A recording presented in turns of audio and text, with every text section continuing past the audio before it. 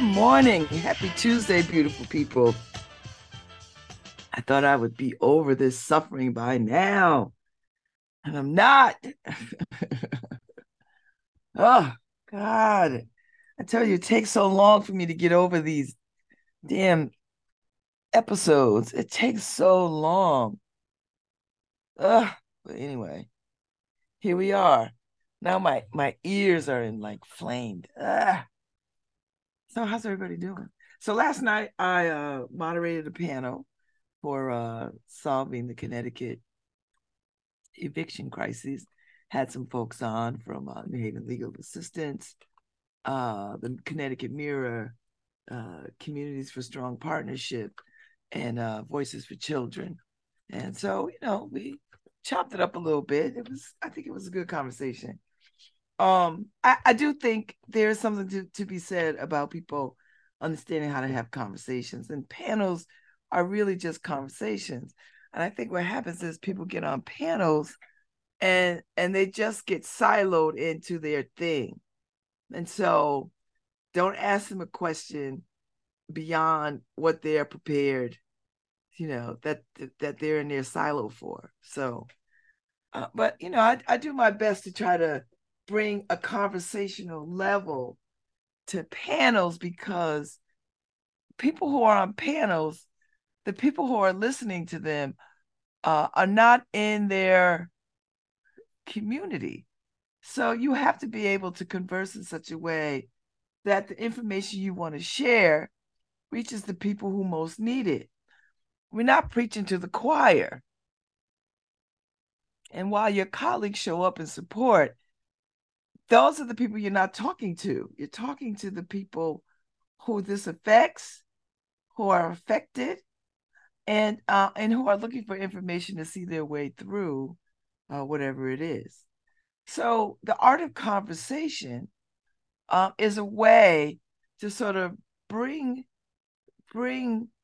all that stuff down to a manageable a manageable level at the table, so that people can pick up good information. So that's how I approach panel moderation. You know, um, it's not so much that I pitch the ball and you hit it. It's more I bounce the ball in your court and you bounce it back. Um, uh, and then you talk to each other on the panel.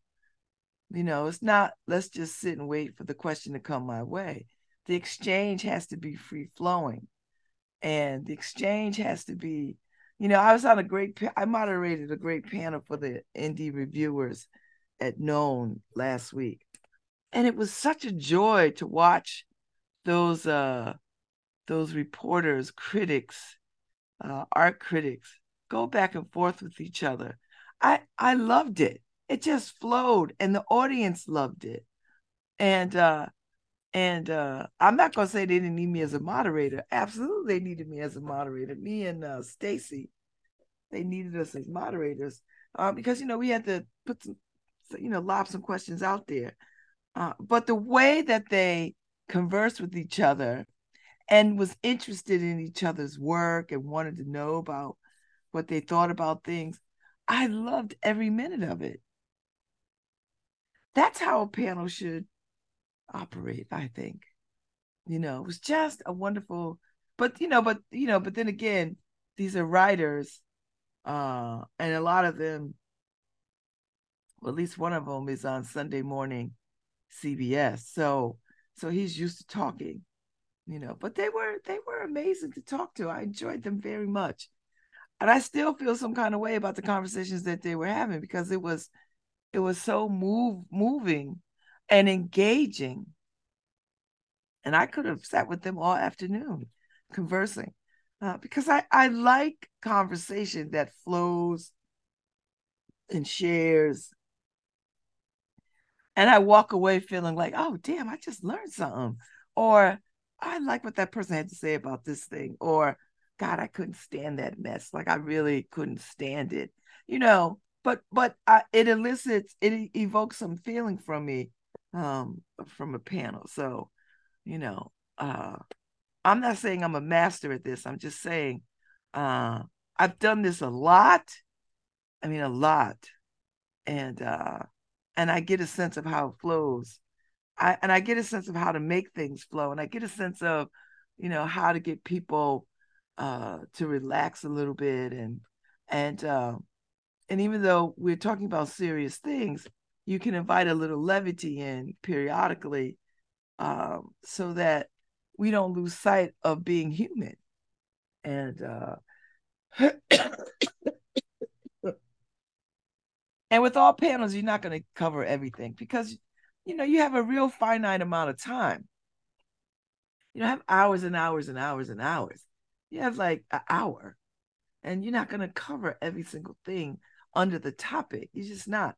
So what you try to do is talk deeply about one or two things, and if the other things arise, then you could get into it. But you can't. I don't like rushing through to get to a topic. Oh, we have to. Oh, we have to talk about this now, and we don't finish expanding on what we left on the table. So that's how I come to it. And I think people who pick me to moderate understand that.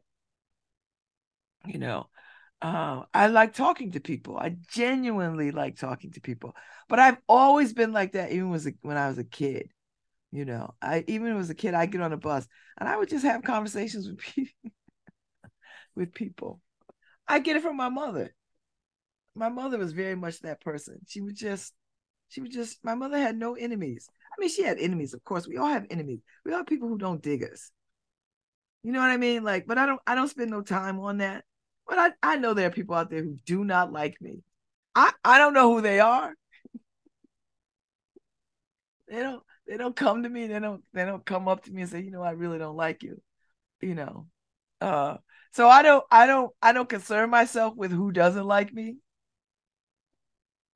But I know there are. I don't live in a bubble. I don't live in a bubble where I think everybody's just gonna dig every single thing that I do and just like me. No, I know this. I'm not a child. I know there are people out there who don't like me.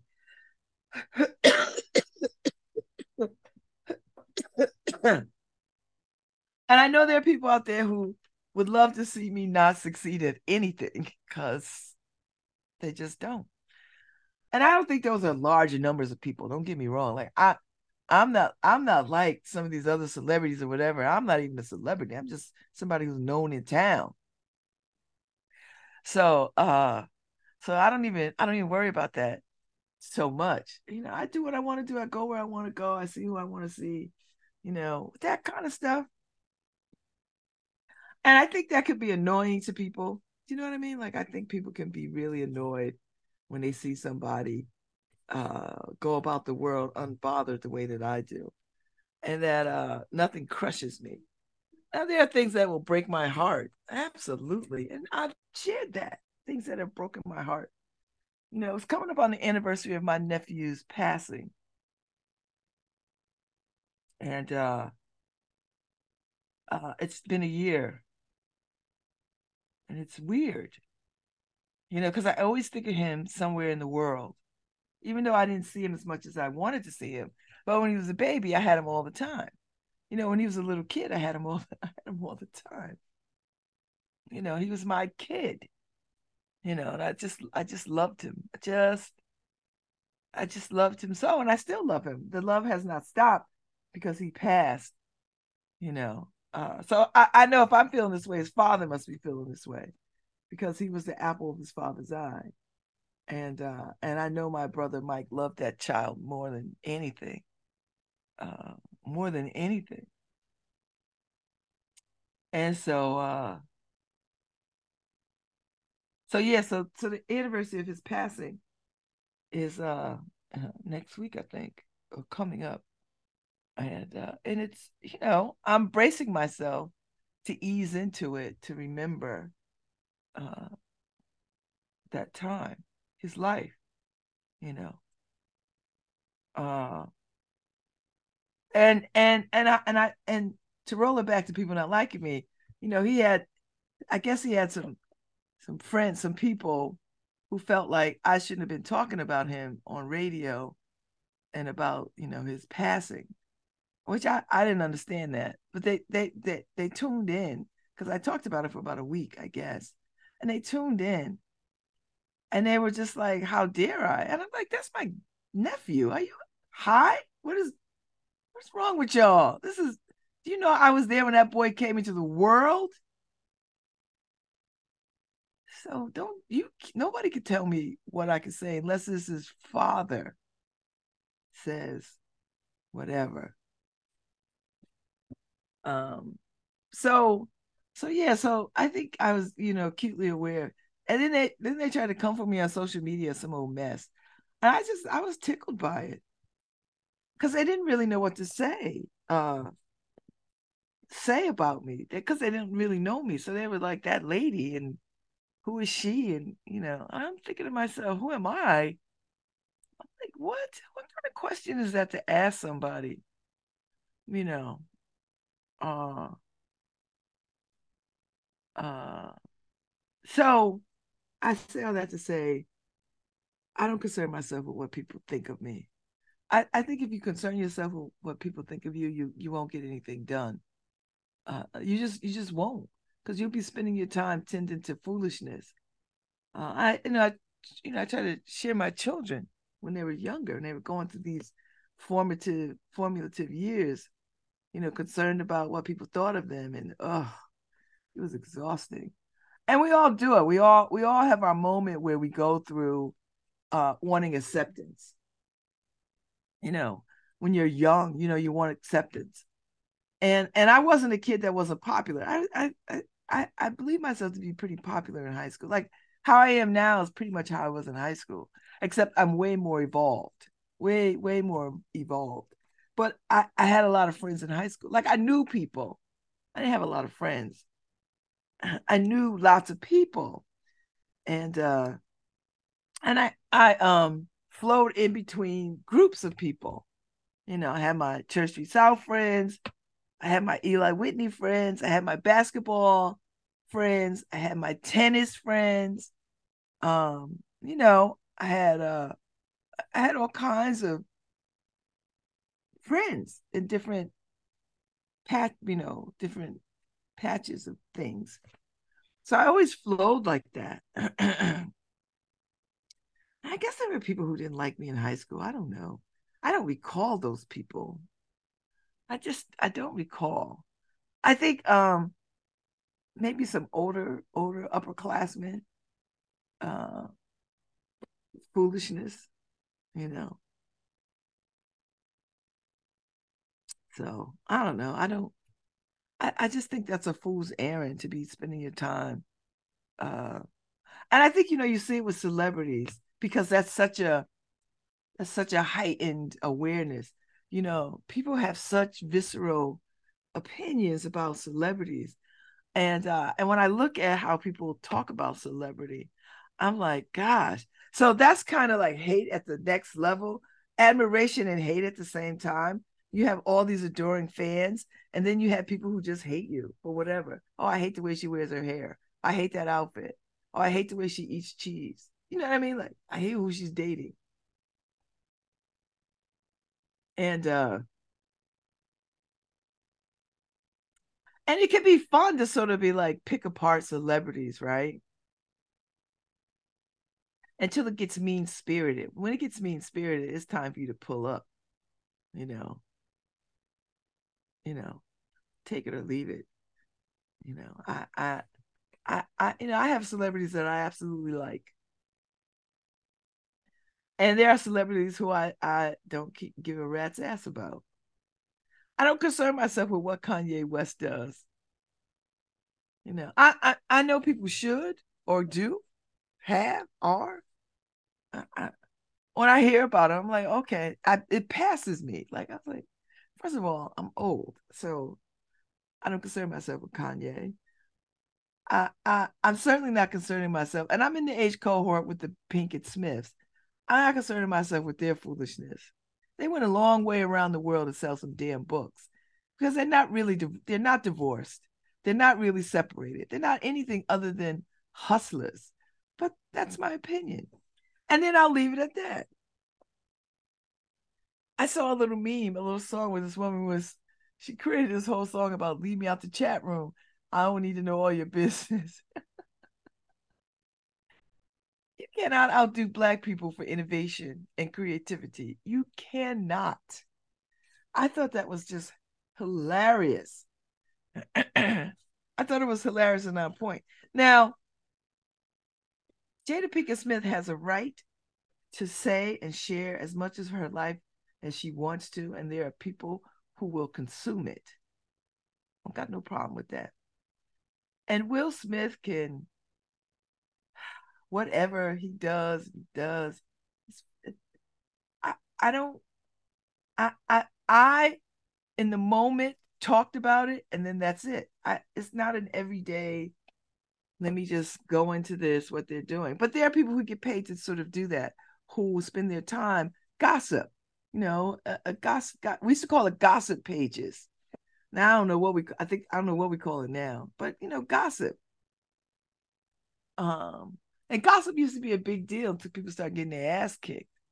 Like Wendy Williams was a big gossiper. The sister that ran Gossip. Um, uh, so there were all these little. I mean, back in the day, blogs were a big deal. So you get these celebrity sightings, and people would spend a great deal of time, following celebrities, trying to get the 411 on them, all this stuff.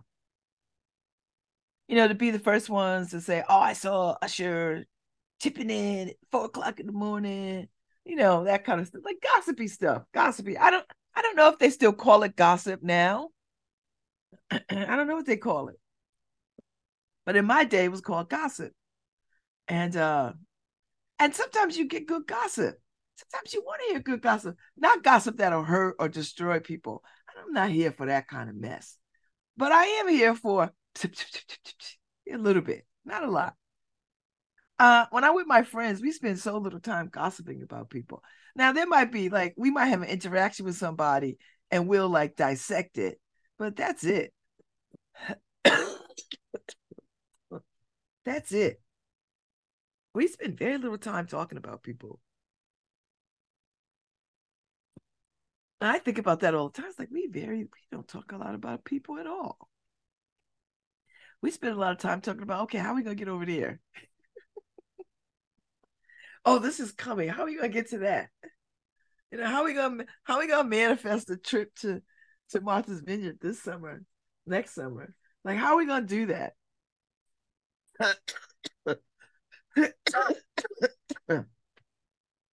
That's how we work on stuff. That's how we do it. Uh, you know. So uh so yeah, and I rather like that. I rather like that a lot. So, you know. Anyway, that's where I am. So that's a long way of saying I don't care what people think of me. It's a long way to go. I know it's a long way to go. It's a long way to go. But go we must. So I haven't started my new book yet. The day has gotten away from me. I have so many things that I need to get done, particularly around uh, uh,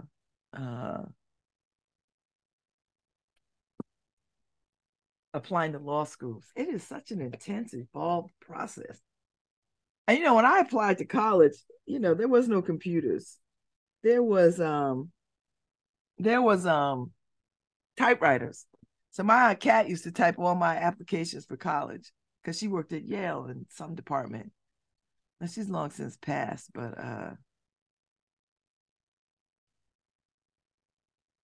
it was a good conversation. It was she helped me very much. So now uh, uh,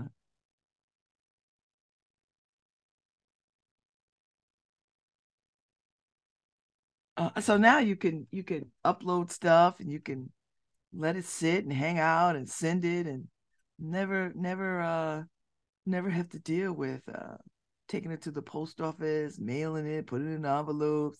Just shoop, send it off, which is so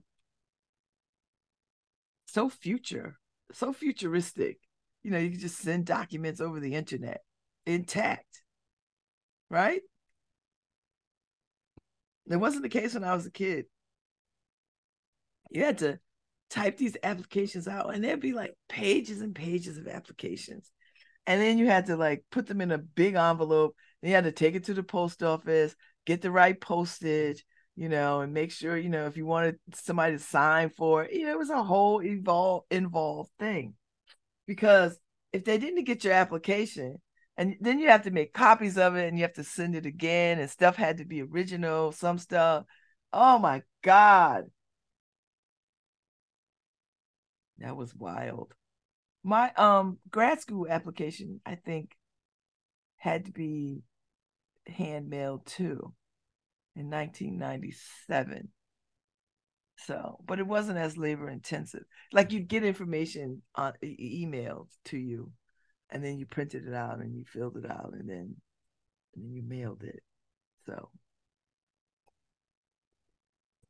I remember one time my niece and nephew, my late nephew, they were at my mother's house, and I had my cousin's typewriter and I was working on something.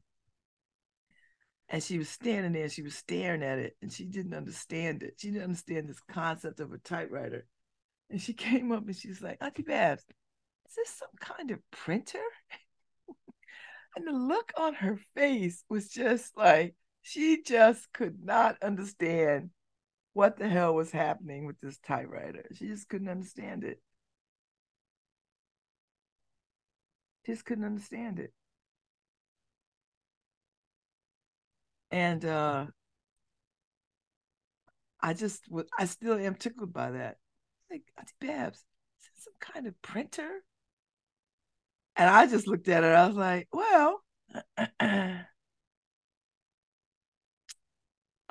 probably. Yeah. I guess that's how you would think about it because you're of that generation. She was a little kid. And so, these little kids already grew up with um computers and email and tech stuff and virtual and Zoom. Like they know this stuff. Now, this was before Zoom and the level of technology that we have now, but they had already been introduced to computers, personal computers, that kind of thing. So they were already on that. Uh, you know, they were already on that tip. So, it's amazing to sort of see how far we've come. Tell you what, Harry, this morning I saw on the news, and then I saw it on the social media. This bear got into these people's house and went to the refrigerator and took out a whole chicken or some old mess out the freezer. And people are like, well, how did he know? I was like, bears can smell. They have a heightened sense of smell. So a refrigerator is not gonna stop them. They could smell through the refrigerator. And he took what he wanted and climbed out the window. And all the comments was like, yeah, but you got all these cameras around your house. Why are you leaving the doors open? Well, the bear had came through. They had left windows and doors unlocked. And these bears are sophisticated. They know how to open the door, and they know how to climb through windows. I don't want to live any place with a damn bear. I would die. Oh, no, I saw one on the internet, Ife, where it wasn't lasagna. He had a whole chicken. But this one got lasagna. I saw the one on TV that got the lasagna. I've seen so many bears. People leave their garage doors open. These bears come in, you know. And if they come in once, they'll keep coming back. So I don't want to I listen. This is why I live close to the city. I live in the city. When I age, I'm gonna live close to the city, if not in the city. I don't like wild animals. Not because I don't think they belong. I think we don't belong. we are encroaching on their habitat. And it's ridiculous of us to keep encroaching on their habitat and to think that because we're there, they're not going to be there. That's just white supremacy, just to take over stuff. I'm calling everything white supremacy these days because the more I learn, the more that the more I'm annoyed. And I just like white folks, y'all got a lot to atone for. A lot. I get why DeSantis is running around the country, him and the Texas foolhardy, fool-headed governor don't want to teach nothing. Because y'all look terrible. History is unkind to y'all because y'all have created death and destruction everywhere y'all went. White people, and everybody knows it. So whatever. So anyway, we are encroaching on these habitats where these animals used to roam free. And now that we're building houses and communities, their piece of where they used to could go is becoming smaller and smaller. I could be wrong, but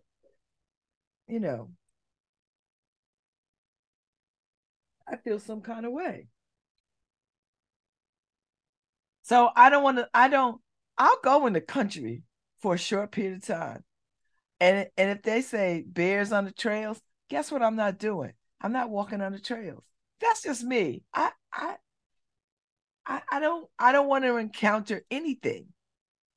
You know, I'll be in the house at night. The doors will be locked. The windows will be locked. But you see some bears, they just crash through the door because they're hungry, right? They're just hungry. They're not trying to like, oh, I'm a bear. I want to ruin the humans' good time. That's not what they're doing. They're like, I smell food in the vicinity where I live, and let me go find it, and then let me go get it. Wild. I can't do it. I don't know how people do it. And you can't just kill these bears. And it's unfair that we would just kill them. I know. You can't just kill them, you know. And maybe transporting them to a better place might be the way, because humans love to displace people. They love to move people from one place to another. So why would animals be any different? Like, why would you be any different with animals? Animals don't have any rights, or so we say. Humans believe they have dominion over animals because we are upright, walking, thinking, laughing beings. And so animals don't have any rights. And we think we're superior to them. So therefore, we hold dominion. And the animals are like, yeah, that might be true. But guess what happens? Guess what I'm gonna do? I'm gonna come through that door. I listen. I know these people love to be in the wilderness, and I don't want neighbors, and I want miles and miles. I want peace and quiet. I was like, but you want to leave your doors unlocked, and bears coming in and tear up everything. I mean, they just come in, you know, and then they leave.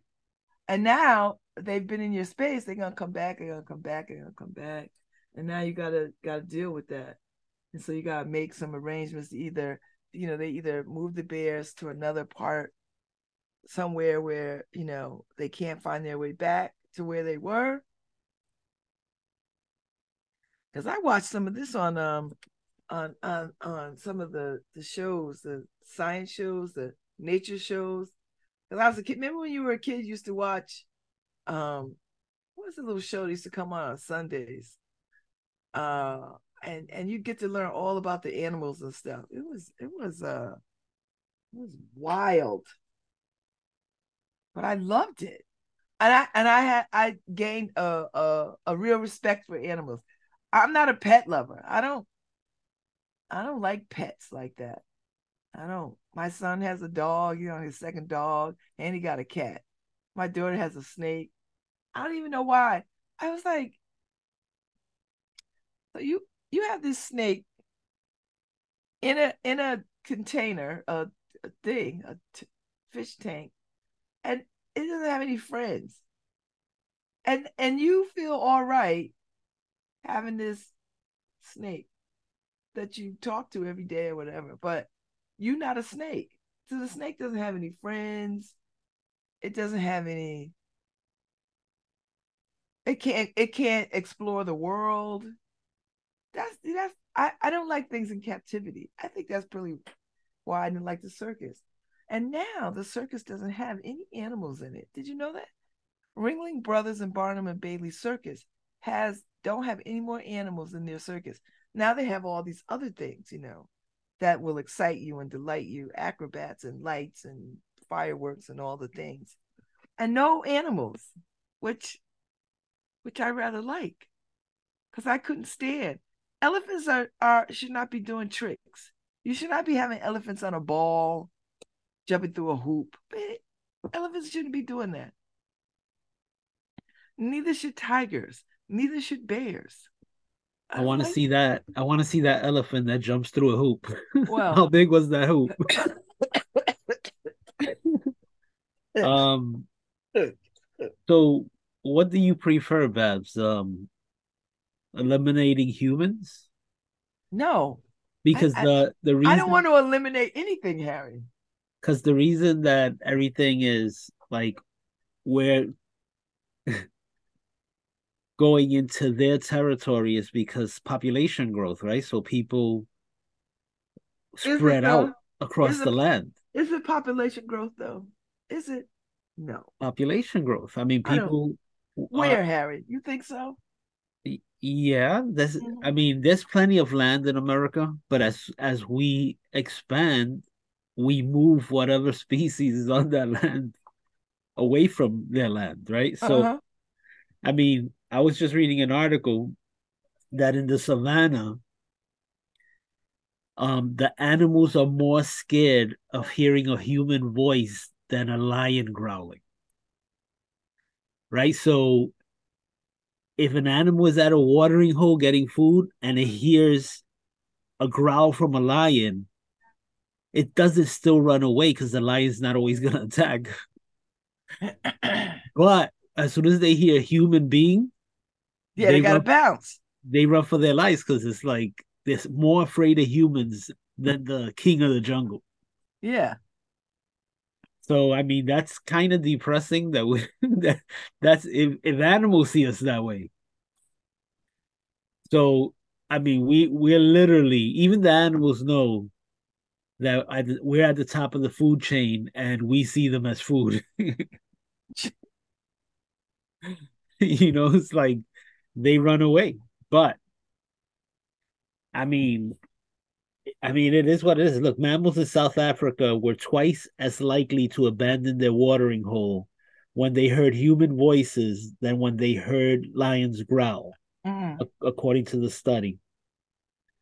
So, yeah, I mean, that's where we are. That's where the animals are. They're like, oh, they're taking up the earth. But when you look down from space, there's so much land in America. Yes. America's a big country, So it's like I don't but it's understand not why. big. It's not big as other places, but Right, but I don't understand why like we decide we're going instead of going to open land, we say, you know what? No, let's knock down this forest. Instead. I think they should come up with regulations where they don't you could only take open land, not forests where the animals are flourishing and surviving. mm, But I hear you, Harry. I listen.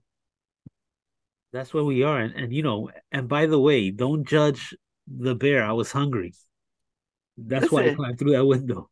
The one that was on TV and he stole the lasagna. Yeah, that was me. I was hungry, So that bear gonna come back every Monday for lasagna or whatever it is.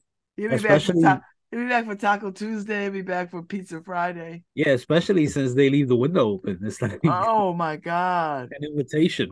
But I've seen so many videos where these bears walk into people's houses and Yeah. like go in there. And they know how to open the door. Yeah, that's why if you first off, with the condition of America these days, you shouldn't be leaving your door open, because you never know home invasions and stuff like that. But the Bears have wised up to that. They're like, let me check the windows. Let me see if they have an alarm system. They know how to disable your alarm. Oh, I was like, what in the world? I don't know what I would do if I came home or I came downstairs and there was a bear. I mean, I know the bear would probably be afraid too and try to get out, but I don't know. I would have to go run off too. Like, You know, it is interesting, right? Because I have an assortment of weapons in my house, right? I wonder what would you use to shoot them? Because I'm thinking if I use my pepper ball gun, would that just piss the bear off more? He'd be like, I don't know, Harry, because I don't have these kind of conversations. I'm thinking because they do have pepper spray for bear pepper spray specific, Oh, and then that would just make them run off. You right? hope. But would a pepper ball that you would use against humans would that just piss them off? Like if I I'm hit, not trying to find out, Harry. That's what I'm saying. I know that was exactly what I said when I went to the Great Smoky Mountains. I was like, she said, "Well, if you encounter a bear, they're usually not gonna attack you, but if they do, poke them Usually. in the eye, hit them in the nose." I'm like, "How about I stay in the car?" I gotta because she didn't give that one right. She said, "Punch him in the nose, poke him in the eyes." I'm like, "How I about don't know stay in the car?" how do you do that? Like how do you Well, when he's on you, when he's about to eat your face, Babs. When he's about to eat your face, he's on top of you. You go, let me poke him in the eye.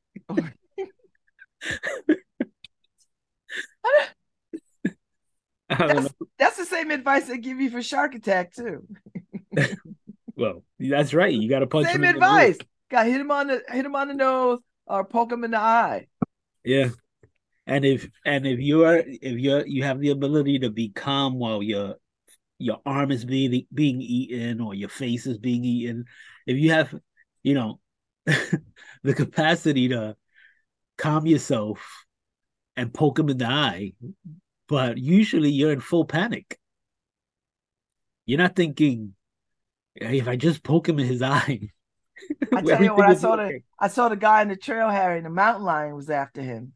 Like it was stalking him, like it Yeah. was following him, and then he realized it was following him, and he was like yelling at it, like, get out of here, get out of here. Yeah. You have to, and that's the only thing you have available to you, especially like it happens all the time in California where these people Yeah. they take bike rides on the mountain. Why would I do that? It's like, how about, well, I was just gonna say the streets, but the streets are more dangerous right now in California. I guess you take your chances with the lion. Yes. Or you get yourself a stationary bike and you stay home. Stay in the house. Put it on the deck. Be like, oh, I'm outside. I don't know, Harry. I just don't like these dangerous encounters. I'm not one of these people. I just it doesn't because just my luck. I can't outrun a lion or I mean a mountain lion, a cat, a big cat. You It's cannot just run, Babs. I can't outrun anything. An alligator moves pretty quickly in a straight line. And I would fall. So there's that. Yeah, you're that person where Jason is chasing you and you have to fall Like I three would times. fall. Because I'd be trying to go so fast, my legs would just And the thing is that literally you have to be like what was it? Lot and his wife in Sodom and Gomorrah. Don't look back. Just Don't keep look back, going. just keep going. People fall because they look back. Till I run into a building or something. Like till I literally hit a wall. I could hit a wall. Like, yeah, no, I'm not looking back. No, but these things are quick. Even that, like I said, even the alligators. I remember my daughter.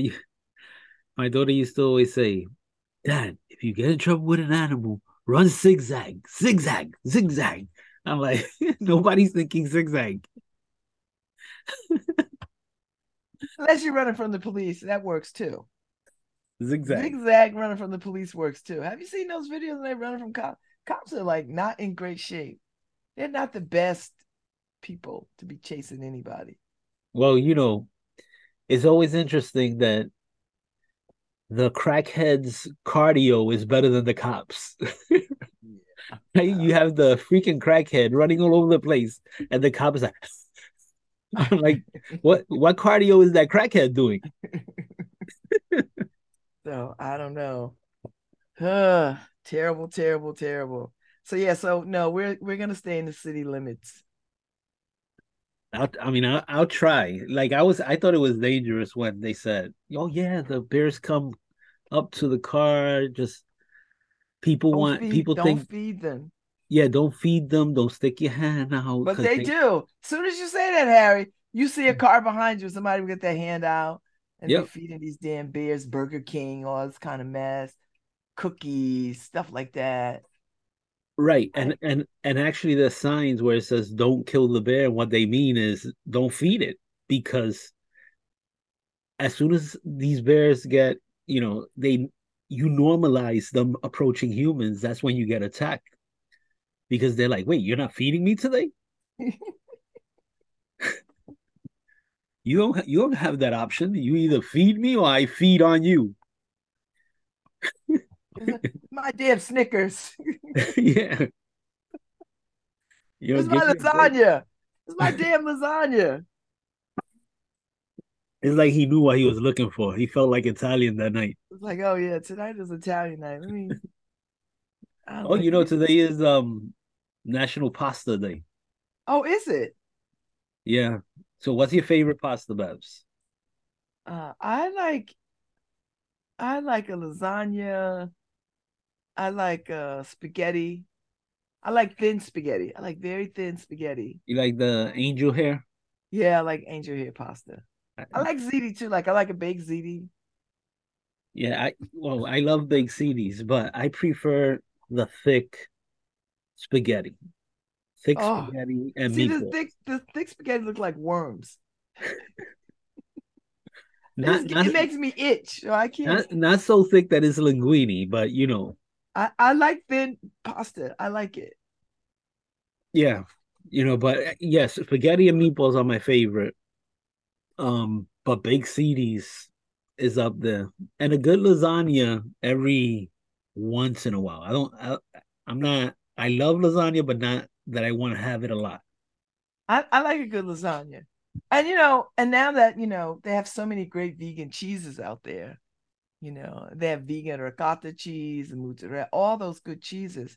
So you could really just make stuff. I used to make a baked ziti all the time with the ricotta cheese, Let me mozzarella. I wanna, you know, shout out my granddaughter Bella because yesterday, and now this is the first time this has happened to her in school, but she had an allergic reaction to something in school. She's usually on point with everything, Uh-huh. but something she ate she had an allergic reaction. She had to be taken to the emergency room. They used the EpiPen. She's fine today, but Oh, yeah, because yeah. we have the same allergy. Like I'm So suffering now because I had something. Well, it was the salad at bar. yeah, The pecans, whatever, the walnuts, the yeah. candied walnuts. When I called her last night, she sound like you sound right now. She Yeah, has that that that jazz voice. voice. Yeah. I'm ready for it to be over, Harry, because it's been kill. I feel like, oh God. But I got some new meds, so it makes it a little this symptoms are not as harsh as they used to be when I was You're younger. listening to LoveBabz LoveTalk on WNHH LP 103.5 FM, your home for community radio. So I don't So, feel so bad. yeah, so it's always scary when she goes through that.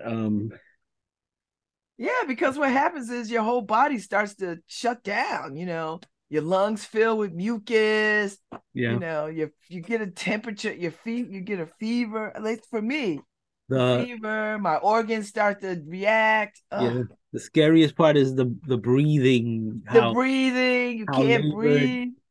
Ugh. scary.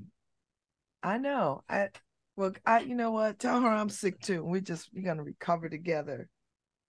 Yeah, And it's so hard because, people don't understand. People like us, we have to be like Columbo. right. And so it has to be something that they told her was, Yeah. and they left an ingredient out when they told her. Uh-huh. Yeah, because they were like, oh, they want to hear about it, all these kids with these allergies, whatever, whatever, whatever. Right. And I don't want to say that they did that on purpose. I just think people don't believe the severity of allergies. Yeah. Because I Yeah. get this. Well, it was just a little bit of butter. Yeah. No, and that's exactly it. I remember when she was smaller that I used to go on her school trips and stuff like that. And it used to shock me every time when they used to not supply a separate lunch for her. They would just order pizza for the whole group. And I'll be like, Bella can't eat pizza. And they would be like, oh, I'm sorry. And I'm like, well, I bring a lunch in in my car. I always have a backup for her. But you guys need to know better. Or I would say, you guys have an EpiPen, right? And they'd be like, oh no, why? I'm like, what do you mean why? You need to be on point with these kids' health. Oh, Yeah. we forgot to request it from the nurse. You can't do that stuff. Yeah. They're not good at what they do. And it's just that they hear allergy and they just think, oh, everybody has an allergy these days. Yeah. I get that all the time. I get it all the time. People just dismiss it. I was like, this will kill me. Like, I could Yep. die. I don't want to die, but I could die. All right. So Sylvester Salcido is coming on, Harry. Remember him? He's our Filipino compadre. I saw him at Next Haven Saturday. He out there doing his thing. So he's gonna be the guest at 10:15. Stay tuned. Look for that link. You're listening to LoveBabz LoveTalk on WNHH LP 103.5 FM, your home for community radio. All right. We'll be right back.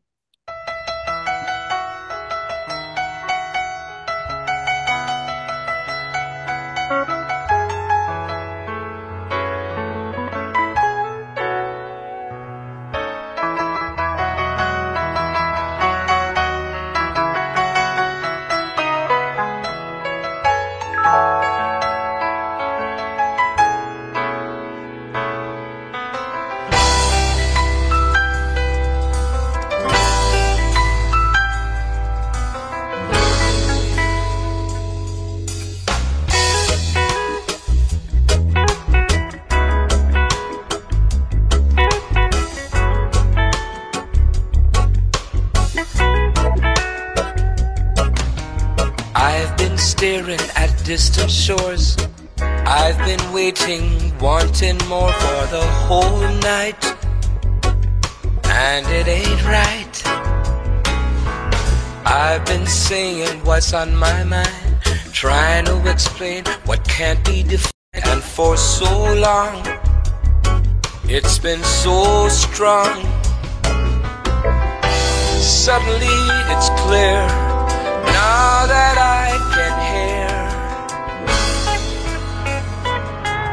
these love notes, the ones that I wrote. Oh, these melodies, here are some memories. And these love notes I found in an old coat. something new, all because of you.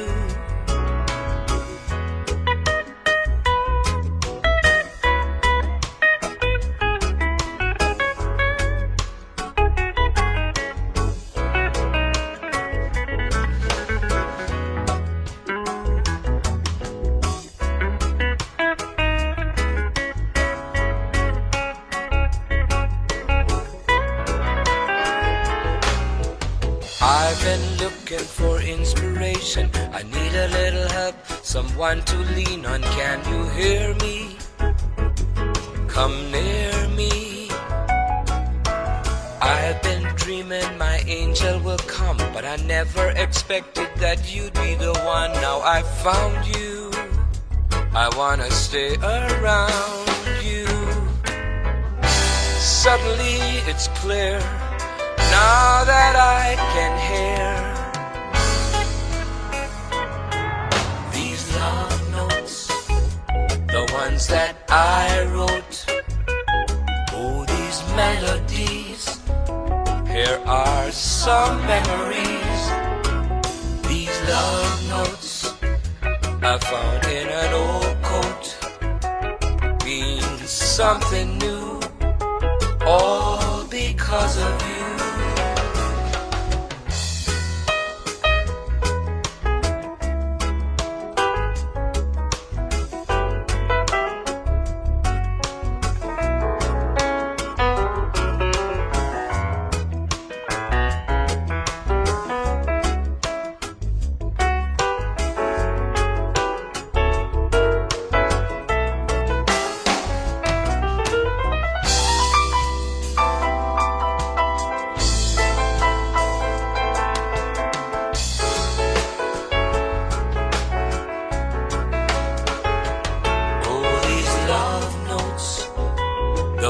That we wrote, these melodies, here are our memories. Oh, these love notes I found in an old coat, they mean something new, all because of you.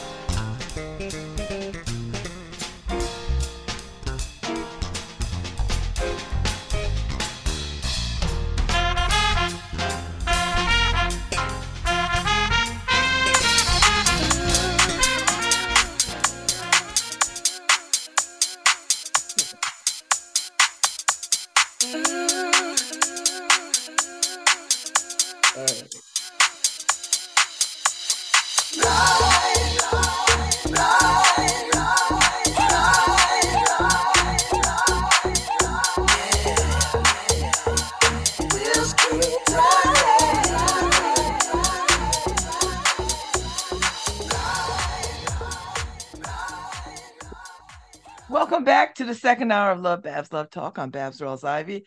And welcome back, Sylvester Salcido.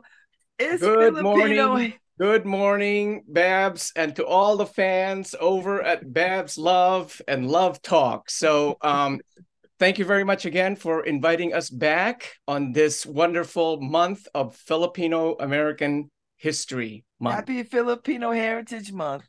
Thank you very much. How are you? I haven't seen you in a while since I saw great. you.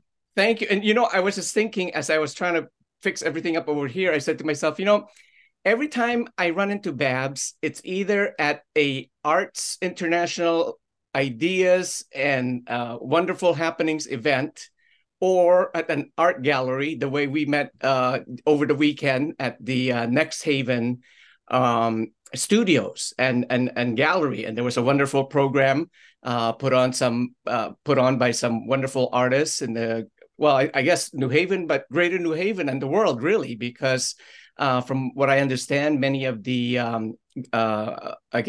resident artists come from all over the world, from here in New Haven to, I think, Ohio, California, South Africa, Nigeria. So it was a very exciting evening to see you. But anyway, before we start, Babz, today, as we said to our listeners, and thank you very much for having me back, it is the month of October, which is Filipino American Month, but it is also to our Italian American friends. October is also Italian American Heritage Month, which seems a really appropriate mix, right? I mean, that's what we all want to be able to. In fact, that's what I want to talk about today, which is, I don't know, the sign doesn't really look great here, but it says, how do you say DEI in Italian? And of course, I'm using a wonderful model here to be able to bring that idea to you. And the answer in Italian is right here. Okay. Consapevolezza. Consapevolezza. It rhymes that's with right. You like Italy. Like you go to Italy and spend time. I went 2 years ago. Well, I mean, over the years, over a lifetime, I've been going back. The first time was with my aunt when I was about 15. She brought me on a trip to, the usual Italian trip: Rome, Florence, Venice, and then you go home after you see all the great sites of history and architecture and art in Italy, may it be ancient Rome or the Renaissance and so on. But and of course, the Navy also brought me back to Italy from time to time. But recently, just two years ago, I did go back specifically to go to Palermo, which is in the island of Sicily, where many of our fellow Americans of Italian heritage actually come from. They come from mostly southern Italy, right? Because historically, that has been the most impoverished area of modern Sicily. In other words, people think Italy has been around for thousands of years, but that's not true. In actuality, Italy as a country, the modern Italy, is only became reunited in 1861. So kind of the first year of our Civil War. That was the unification, what they call Risorgimento in Italy. But I wanted to tie in both our sort of shared love for the arts, our Italian American fellow compadres here, as you mentioned, but also because one of the things I wanted to do with DEI, that's sort of been my theme in the last year and a half or so, because DEI has been a very controversial issue here in in our state, across the nation.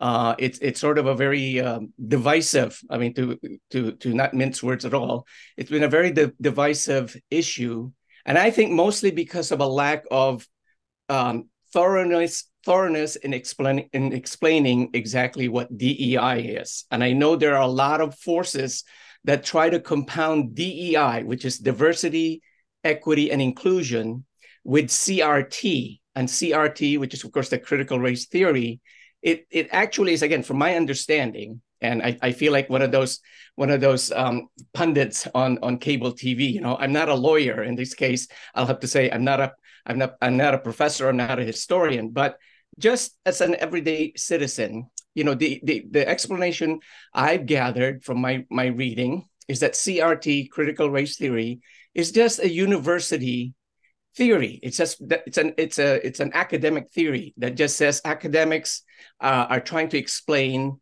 why we as a country are at this juncture in history, right? That what they're saying is what's happened in our histories, you have to look at it from the point of view of looking at race in a critical manner. In other words, a good example of this, a very simple way to look at this is you read in the paper a story about a young African-American mother, let's say, who takes her child out of her school district and places her child in that school district, which by law she's not allowed to do. So she's discovered, and then she's taken through the criminal justice system, and she's arrested and sent to jail, say, like for 5 years or 10 years, which is obviously ridiculous. Yet, comparatively, the same justice system that we have will get let's say, a similar profile, a young white mother who will do something equally egregious, right? Like take her daughter, who, let's say, here in our area is from, say, Woodbridge or my hometown of Orange, but send her child to the New Haven public schools because New Haven has this wonderful magnet, let's say, I'm trying to think of a school that has the arts and theater, right? Which maybe the suburban schools don't quite have because of the concentration of the instructors at this particular magnet school in New Haven. So if that white mother is caught and taken through the same justice system, her punishment is a lot lighter, let's say. Both mothers are equally guilty of the same illegal act, but the way that justice is meted out is not even. So that's what my understanding of critical race theory is as a way of looking at our history. And then, of course, it gets compounded because now you have a lot of, whether they're local community activists or they are a national, political force that's well-funded or heavily funded by, our millionaires and billionaires in this country, then it really gets compounded. So much so that, for example, last night I was at the school board meeting for our district here at Amity. So that's Woodbridge, Bethany, and Orange. Mm-hmm. And for the last year, I personally, as a resident and parent of a student in the Amity Regional Middle School and High School, I made it a point to go and participate every month at the board meetings to just give my little 3 minutes of why I support DEI, right?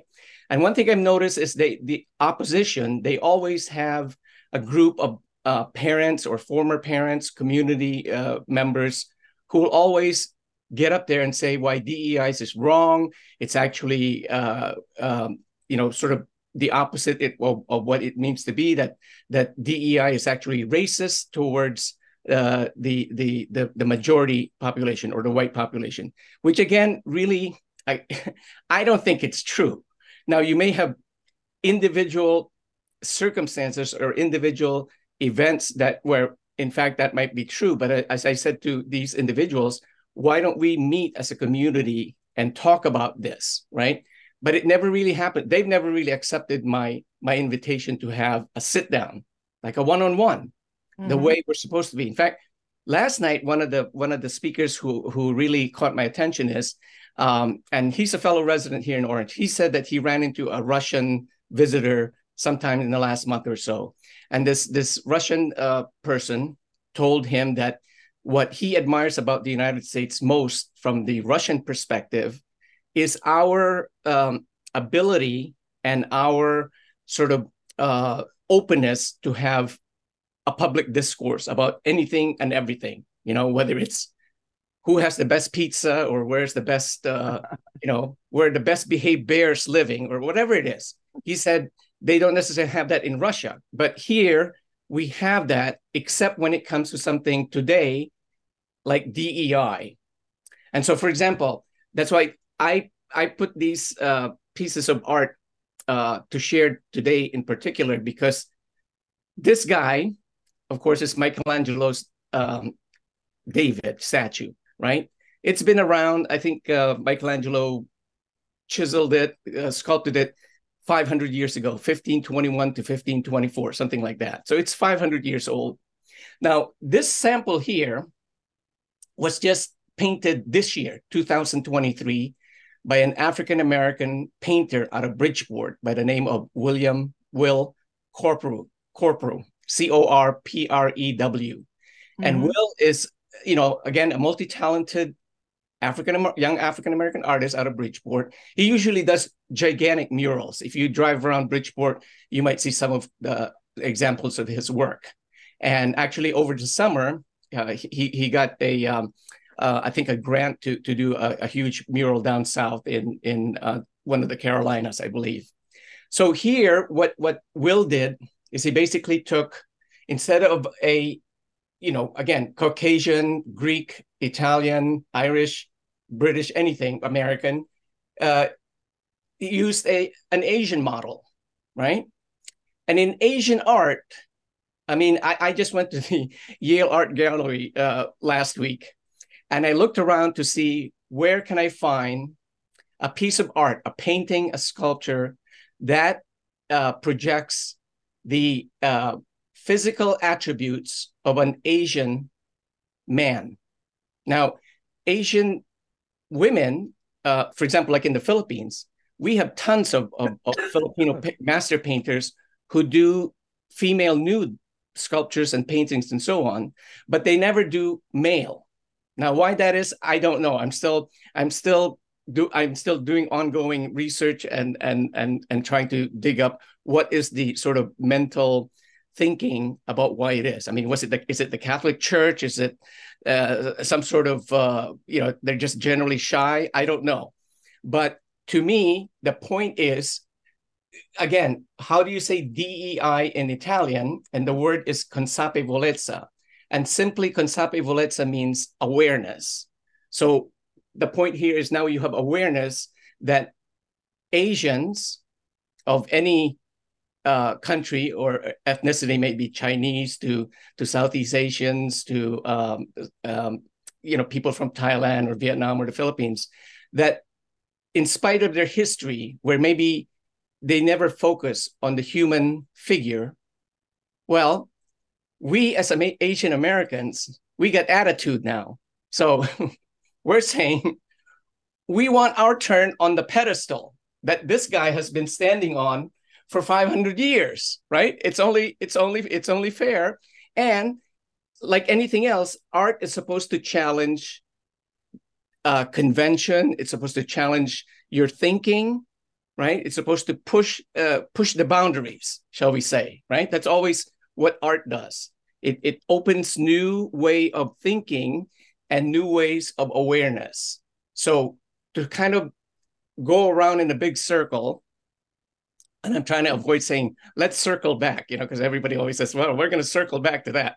So going back full circle, I think the point that we'd like to share on this Filipino-American History Month, which again, we share with our brethren and sisters from the Italian-American community. But more so than that, I do want to hitch a little bit on Harry. I don't know where Harry went, but before he started talking about showing up as a bear eating your lasagna, the first 2 weeks of October is, of course, Hispanic Latino History Month also. Mm-hmm. And for years, I have pushed because Filipinos, we are really conflicted. We have one foot in the Asian American community, and we have another foot in the Latino American culture, shall we say, or the Spanish-speaking world. Because, pardon me, for this reason, for years, when you ask people in the United States, like, what is a Latino? Because Latinos, they'll say, well, it obviously did not happen, or rather, let me do it in a positive way. The beginning of Latino-ness, or the Hispanic identity, really only started when the Spanish explorers, conquistadors, travelers, explorers traveled across the Atlantic Ocean, right? Pizarro, Hernan Cortez going to Peru and going to Mexico. And then, of course, this guy, although he's Portuguese, Ferdinand Magellan, who, funded by the King of Spain, ended up in the Philippines, discovering it and so on. And then, as it is, bless you, as it is, the Philippines, the name itself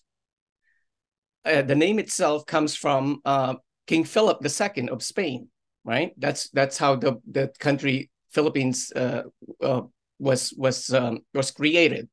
So Filipinos really, unless you're Cuban or Puerto Rican, as I always like to say, Filipinos spent 60 to 70 more years of under the direct Spanish control and colonial rule from the 1820s and 1830s to 1898, when the Americans defeated Spain in the Spanish-American War. So, as a matter of fact, it came up last night on the at the board meeting at the Amity Board of Education meeting. Somebody asked, why is Hispanic Latino History Month September 15 to October 15, kind of half of one month and half of another? And the answer is, from what another friend told me, the reason that whoever created Latino Hispanic Heritage Month, what they did there is they compromised, and they took the last 2 weeks of September, because Mexico and a lot of the Central American countries had gained their independence in the last 2 weeks of September, right? And then it went up to October because other countries also then subsequently got their independence during that period. So that's sort of the compromise there. And it's fine. I mean, in fact, to me, from a practical point of view, looking at it from a Filipino-American community, I kind of like it because, it gives us a chance to get reunited with our other former Spanish colony brothers and sisters. But at the same time, one of the things that I think is important about these what's called affinity or ethnic group history months, and I'm going to just try to insert here another conversation I had recently. Monthly, as a veteran, I belong to the American Legion here in Orange. And we have, Wednesday night dinners. And I was talking to one of the older, older. I mean, I'm 66, almost 67. So this guy is like maybe in the 70s. But I was telling him, I said, Joe, I said, why? I was talking about DEI. And he said, DEI, these things are not important anymore because we're all Americans, right? We should celebrate Americanness. And I said, I agree with you, but because of the way our country developed, that we are really a country of immigrants, unless you're, a Native American or you were forced to come here, like many of the, African American, fellow African American citizens whose ancestors were brought here forcibly. I think the whole reason for these efforts to have Black History Month, Filipino American History Month, Latino History Month, Italian American Heritage Month, I said, is just sort of a small way to share with the rest of the other group of immigrants and Native peoples, to share for a moment, just highlight for a moment, bring, again, Konsape Voletsa, right? Bring awareness. And most of all, personally, I think it actually benefits the members of that particular ethnic group. So for me, for example, being Filipino, the first and last time I was with you, I was explaining to you how, because of Filipino American History Month, that's really the only way I find out more about my own history and the history of Filipinos in this country, right? Because otherwise you're too busy doing other. I mean, you're celebrating St. Patrick's Day, you're celebrating, Christmas, you're celebrating Columbus Day or Indigenous Peoples Day. So you don't really get to focus on your own family's background. And so I said to him, I think it's just a good way to have a pause in your year-long experience, right? Because everybody always, at Christmas, everybody always has a New Year's resolution. I'm going to do this. I'm going to lose weight. I'm going to start this program. But yet nobody ever sits down and says, well, I'm going to read 5 books about the Philippines this year. So this is one quick way for me to kind of invite you, Babz, and bring you in, because as my community service this past 2 weeks, I drove around area libraries, the universities. So I started with Fairfield U in Fairfield, Sacred Heart University next door. I went to here to Southern, and I went to Albertus Magnus. I ran out of time because I have to pick up the kids from school. So I didn't go to Yale, but I'm kind of just making a big assumption. Yale is Yale, and Yale has every book in the world, right? But yesterday, I had a chance to drive up to Yukon in Stores because I went to meet with a professor by the name of Jason Oliver Chang. He's Chinese American, but he's a professor of history, but he also heads up the Asian and Asian American Institute up at Yukon. So, I had a chance to just chat with, introduce myself to him and have a chat, because he was actually introduced to me by somebody else from Hartford who told me about the work that Professor Chang does. So while I was at Yukon, I did the same thing I did at these other colleges, is I went directly to the library. And if you know the Dewey system, that's the way librarians stack their books, right? The Dewey Decimal System. Right, exactly. So if you look under DS anything, that is the section that are books about, the Southeast Asian countries. So, Thailand, Burma, Vietnam, the Philippines, and so on. So I'll give you the quick count as my community service. So Fairfield has, I'll start from the lowest to the highest. Unfortunately, Albertus Magnus has 0 books. The next one in line, I believe, had 14, and that was Sacred Heart. And the next one is Fairfield, and I think they had 49 books. And then who am I missing? Oh, Southern. Southern had some good ones. They had some classics. I mean, some first edition from 125 years ago, 1899, 1901, 1900. They had about 60 books. And of course, the ones who win the first prize is Yukon. They had 289. And it's funny because before I walked into the library, I saw this young man in his bicycle. And I said to myself, this guy's Filipino. So of course, he was thinking the same thing when he looked at me. But that's because I was wearing my veteran's jacket that had the Filipino flag. So he said, oh, I knew you were Filipino because of the flag on your coat. So I said, I knew you were Filipino because of your good looks. And so we just had that big laugh. So anyway, I asked him, I said, have you looked in the library here? Because he was coming out of the library. And of course, he's a young kid from Stratford, and his mom and dad are in, I think nursing field, of course, the healthcare system. But friendly young man. So I said to him, I said, Mark, how many books do you think your library here at UConn has about the Philippines? So he said, nah, probably between 75 and 100. So I said to him, well, this is Connecticut's premier, institution of higher education and great basketball team. So I said, I'm gonna guess it has around 100 to maybe 150, just because, it's kind of well funded. So the answer is 289. So it was pretty Wow. good. Yeah, but I have to say they had, what happens is, of course, UConn, they were able to afford these huge, encyclopedia of Philippine history, which is like a 12 volume of books, which I'm sure poor Albertus Magnus doesn't have quite that kind of funding.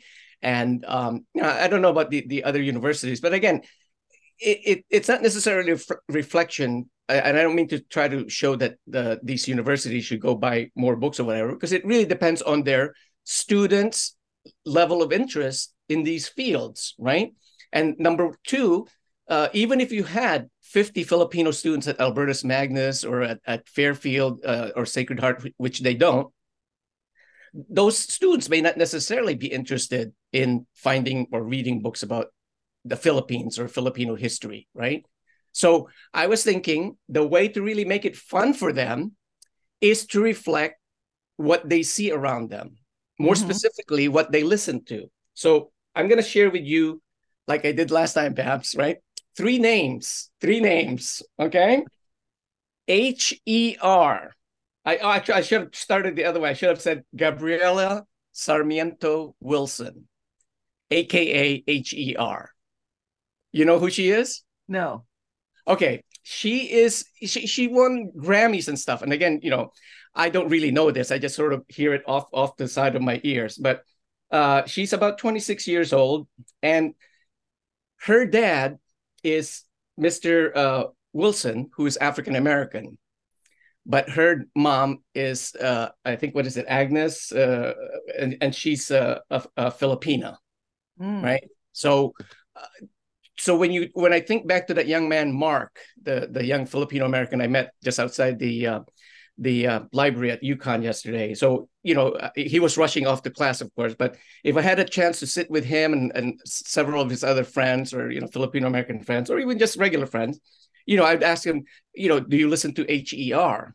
And again, I don't know. Yes, her. Yes, I know who her. she Yeah. is. Her. She just did a Disney live Disney stint a few months ago. As Belle. Yes. There you go. Beauty and the Beast. Yes. See, again, Babz, what does this mean? Right here. Consape Volezza, awareness, right? Next name, Olivia Rodrigo. When I did my tour of the libraries, she's on the cover of Rolling Stone magazine, right? So it caught my eye. I said, I've heard of this young lady's name. I don't really know her music because I'm an old guy, but Olivia Rodrigo is, again, I think her father is Filipino and her mom is, American of Irish, German mix, kind of like my wife also, Irish, British, Italian. And the last name I'll throw out is Bruno Mars. And I love him. And he's probably one of the more famous Filipino. Yes, but see, I want to tell you a quick story about Bruno Mars from, I don't know, maybe I think this was pre-COVID, kind of when he was sort of at the height of his fame. I remembered seeing I don't know if it was a YouTube clip or actually from a newscast, and it was a young African-American young woman, teenager, maybe 15, 16. And she was so mad in this little film clip saying, how dare Bruno Mars, because the topic was about cultural misappropriation, right? Or cultural appropriation of somebody else's culture. So this young woman, she said, I'm African-American and I resent the fact that this, Latino guy, Bruno Mars, is taking over our music sound or our culture. And so I said to myself, I wish, we had a chance again to sit with this young lady and tell her about Consape Volezza, right? Awareness, because if she had a chance to just, take a deep breath and say, well, who is Bruno Mars really? Well, Bruno Mars, his mom again, the poor woman, she's passed away. God rest her soul. But she was Filipina. And the father, I think Bruno Mars's real name is Peter. I can't even read my writing. Peter G. Harry put in the chat that Bruno Mars is half Puerto Rican and half Filipino. Philippine. Yeah. So Peter Jean Hernandez is his real name. Mm-hmm. And then, of course, his artistic name is Bruno Mars. And so it makes it difficult, right? So, but if you saw him singing and they said this singer his name is Peter Jean Hernandez, because it's Hernandez, you would think, again, Hispanic, which of course you would be half right because his father's Puerto Rican Jewish, I think, from Brooklyn is the way Wikipedia describes his father's ethnicity.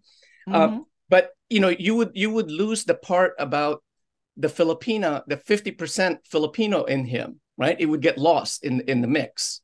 So it's the same thing. For example, I used to think in the years back when people used to talk about the greatest golfer, right?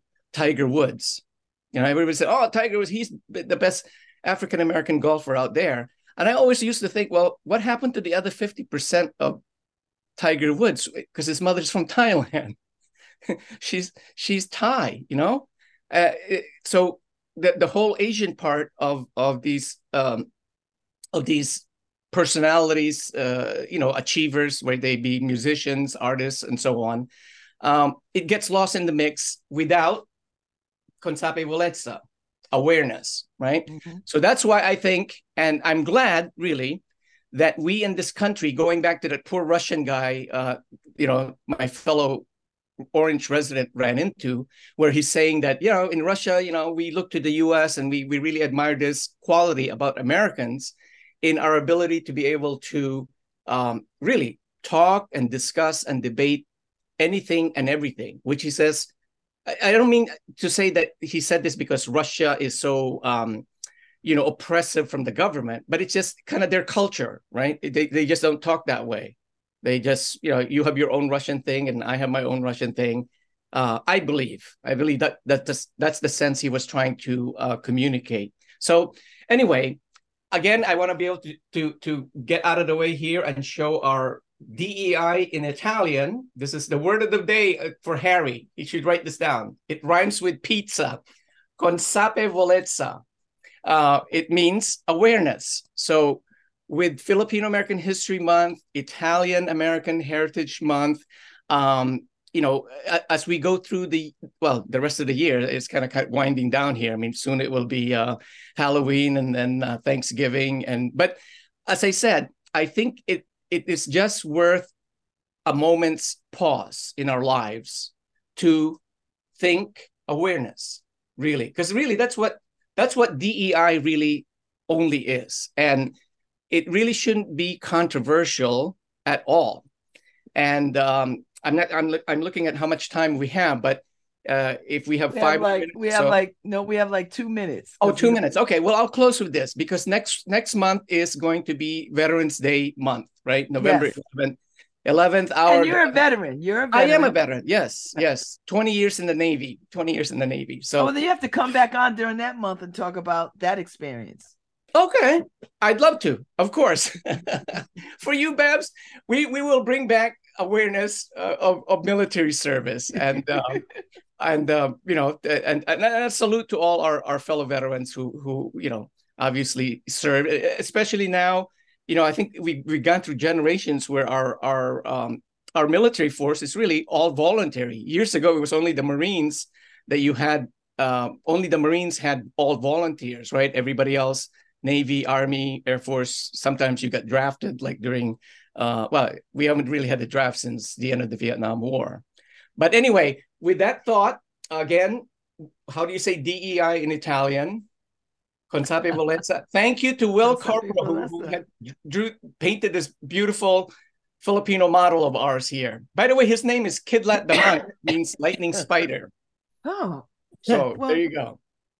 It was a pleasure having you on. I feel like I got a master class in history and culture of thank you, Babz. Latino heritage, Filipino month. So Well, thank I you mean, for, again, and we want to make it Italian. fun. Yeah, we want to make it. We want to make it so that we make it fun, especially for the younger generation, right? The ones who are listening to her, HER, or Olivia or Bruno Mars. You know, just for them as they enjoy the music, and just sort of, as I said, take that pause, take that deep breath, and say, "Hey, what else is it about them that you can appreciate the diversity of their families and their roots, and how they contribute to the whole of America, or United States of America, rather."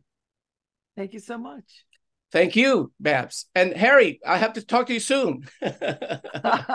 No All bears right. in orange. No bears in orange. Okay. So Sylvester will definitely come back for Veterans Day, and Oh, I'd love to. we'll have Love a to. good conversation. And so y'all be safe out here. Enjoy this day, and I'll be back tomorrow. Thank you, Sylvester. It's good seeing you. Bye. Bye. Thank you, Harry.